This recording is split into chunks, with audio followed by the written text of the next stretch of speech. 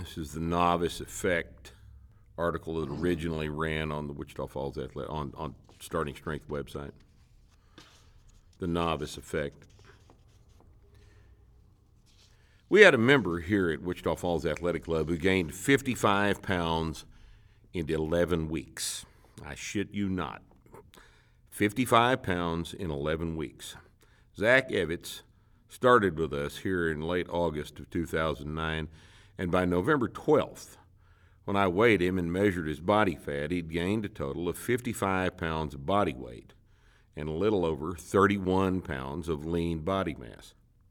This calculates to a lean body mass gain of 2.84 pounds per week, approximately the rate of growth seen in young farm animals.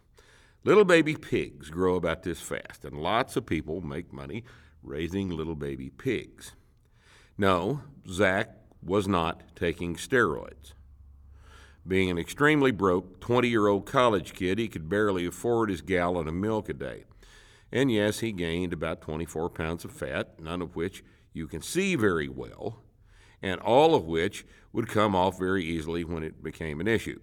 The point is that about 60% of his body weight gain was lean body mass, and that it's much easier for an athletic young man to lose fat than it is to gain muscle, at least when approached in the more typical 2009 model conventional wisdom bodybuilding paradigm way.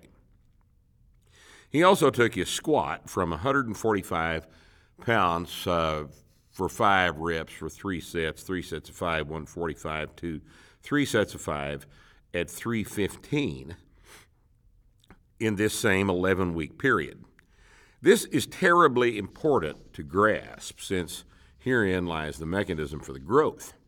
Zach came to the gym 3 days a week, never missing a workout, added 10 pounds to his 3 work sets each time for 2 weeks, and then added 5 pounds to his work sets until he started slowing down at 315.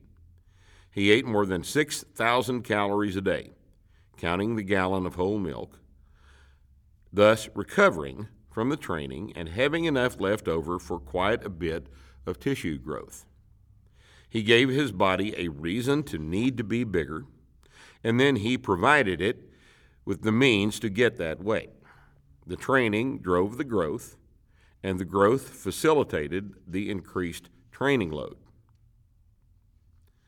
This is not an isolated case, but rather a prime example of good program and good program adherence converging. Cliff Swanson, a slightly older guy at 27, gained 45 pounds in 12 weeks with similar gains in lean body mass and fat.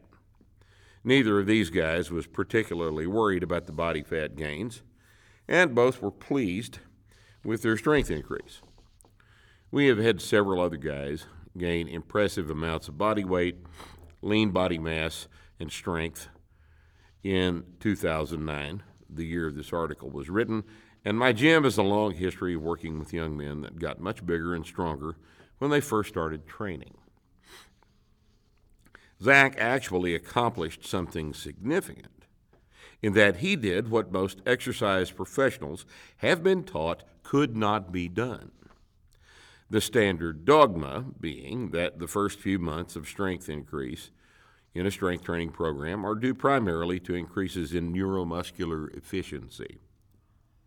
Perhaps this is true of most people on an evidence-based, periodized program designed by the certified strength and conditioning specialists at the NSCA, but not here. The important thing is that with proper rest and adequate caloric and protein intake, this progress can be sustained for several months, resulting in amazing gains in strength and muscular body weight. Zach was an outstanding example of what could happen to a kid of typical 20-year-old strength that is ready to grow. Brian Fox, another younger guy, was an example of what happens when a genetically gifted novice starts a linear progression. Brian came into the program on August 20th, weighing 203 and squatting 365 for 5 for 3 sets, having never done a novice linear progression. On December 29th, he did 5:15 for 3 sets of 5 at a body weight of 216. And he claims a loss of body fat. I didn't test him.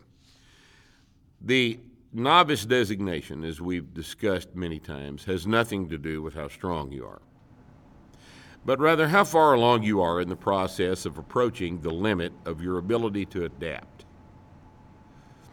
For the details on this process, see Practical Programming for Strength Training, 3rd edition. Recognizing that Brian was still capable of using novice programming must be credited to the sharp eyes of one of my associates here at Wichita Falls Athletic Club. It was a good call for a trainee that doesn't fit the standard Zach prototype. Brian was still a novice, although he didn't look like a novice. Should also be noted that Brian did his linear strength progression with only twice per week squatting, and while doing 2 Olympic lifting workouts and 2 football practices each week. Not a textbook novice approach, but one that preserved the stated desire of an athlete to compete in these 2 sports while making the most of his untapped potential for strength acquisition. I read posts from my board every week that claim to have been following my program, but whose authors whine about a lack of body weight or strength gain. Here at Wichita Falls Athletic Club, if you haven't gained 10 pounds in 3 weeks, or more typically 2 weeks, I know you're not doing the program the way it's meant to be done, and this is basically true for all males under the age of 40 who have no previous training history. It is true because of a phenomenon called the novice effect.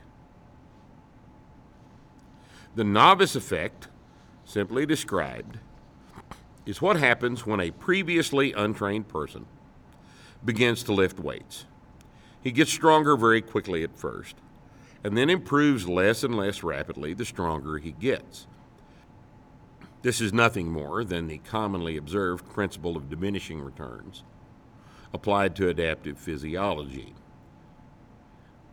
Practical Programming for Strength Training describes in detail the actual progression through the novice phase, so I won't recap it here. My purpose in this article is to explore the implications of the fact that this phenomenon always happens when the program allows it to, and that the potential for it to happen is always there, whether the program facilitates it or not.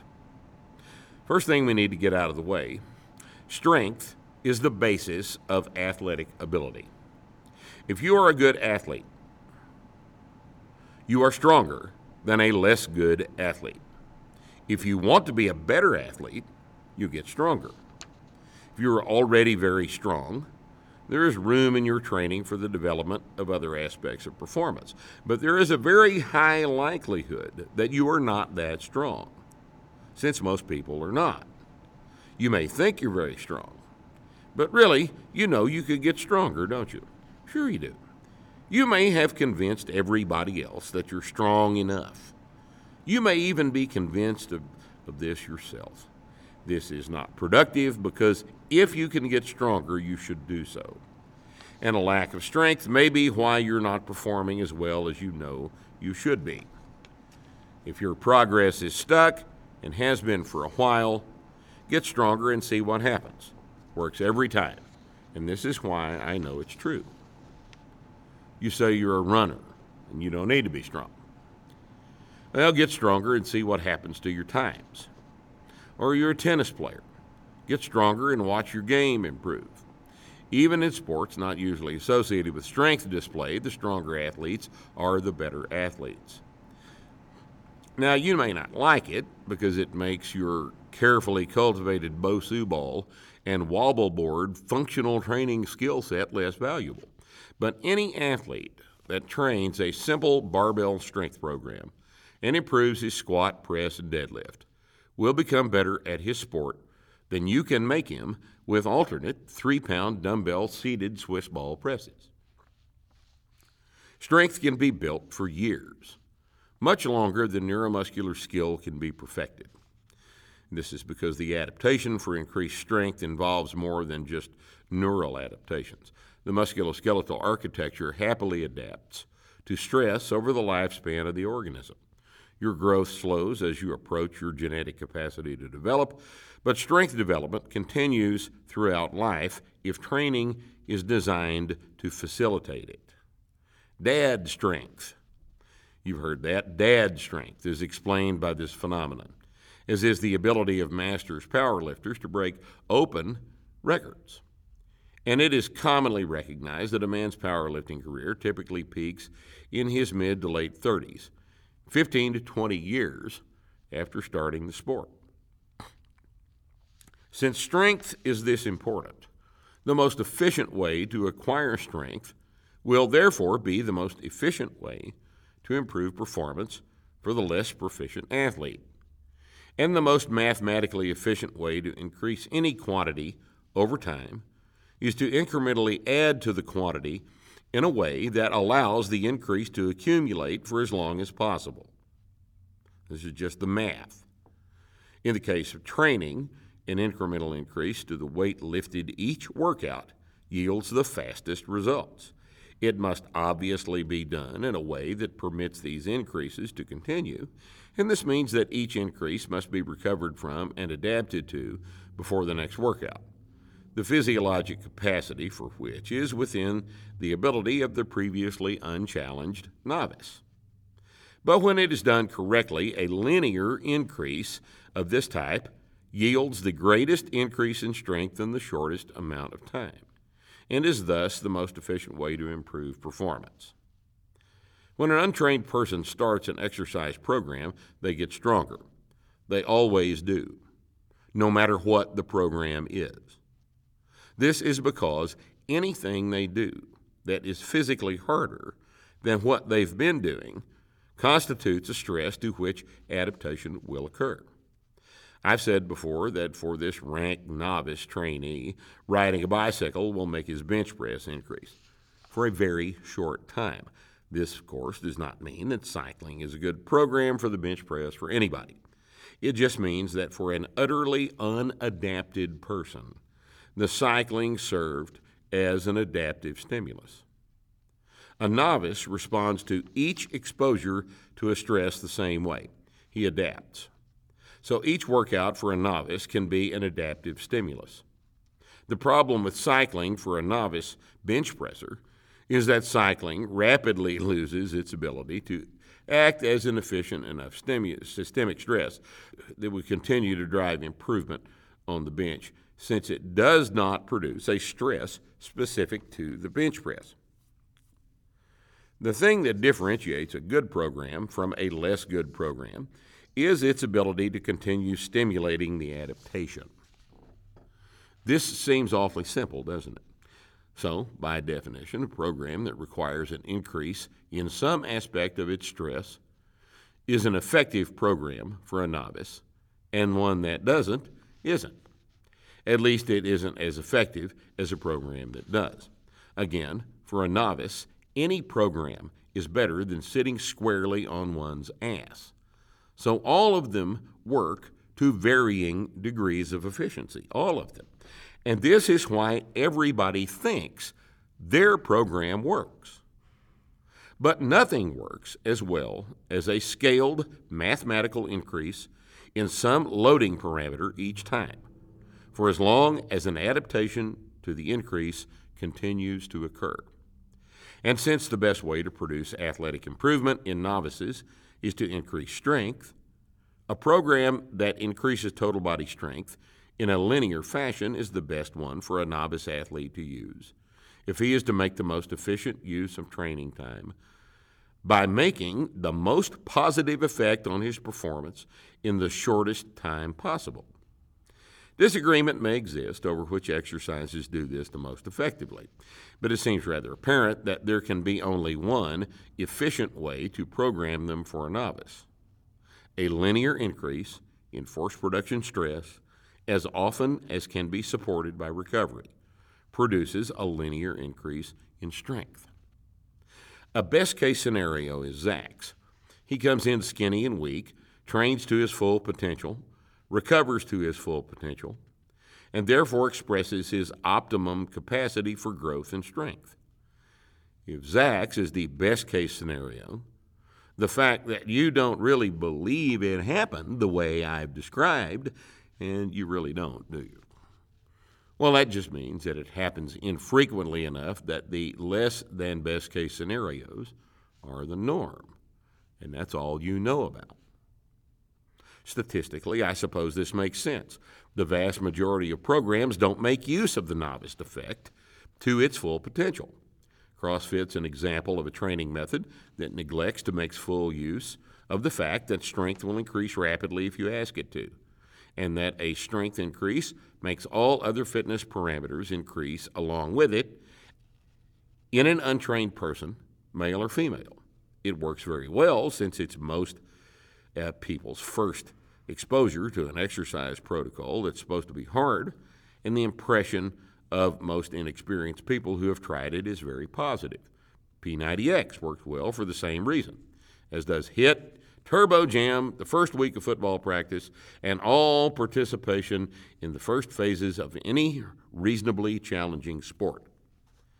A strenuous physical effort, no matter what it is, acts as a stimulus for adaptation, up until the point that the adaptation occurs and the program fails to further progressively load. This failure may be inherent in the program, like HIIT-type Nautilus or hammer strength training, which rapidly exhausts the potential of 1 or 2 sets of about 10 reps to failure on single joint or single body part or muscle group machines, to continue to produce enough systemic stress to drive an adaptation. Or it may be a function of the inability of the programmers to utilize the tools properly, since CrossFit certainly embraces the concepts of training useful movements that affect the body systemically. But to the extent that these programs work, they depend on the novice effect, whether efficiently exploited or not, to provide the results. Hard training applied to an unadapted individual will work for a while, whether that training makes long-term sense or not. The better the exercises in the program, the more effective they are at stressing the system in a way that is capable of producing an adaptation that results in a strength increase that can be applied to sports or work, then the longer the adaptation will continue to accumulate, even if the programming is less than optimum with respect to its ability to elicit the most complete novice response. I have seen in actual writing by a supposedly intelligent academic the astonishingly silly claim that even if a linear increase in strength could be produced, that doesn't necessarily mean it's the best way to get strong. Well, what in the hell would be the best way to get strong then? Get as strong in 6 months as an optimally designed and implemented program could get you in 3 weeks? Time is precious, my friends, and wasting it is bad because you don't ever get it back.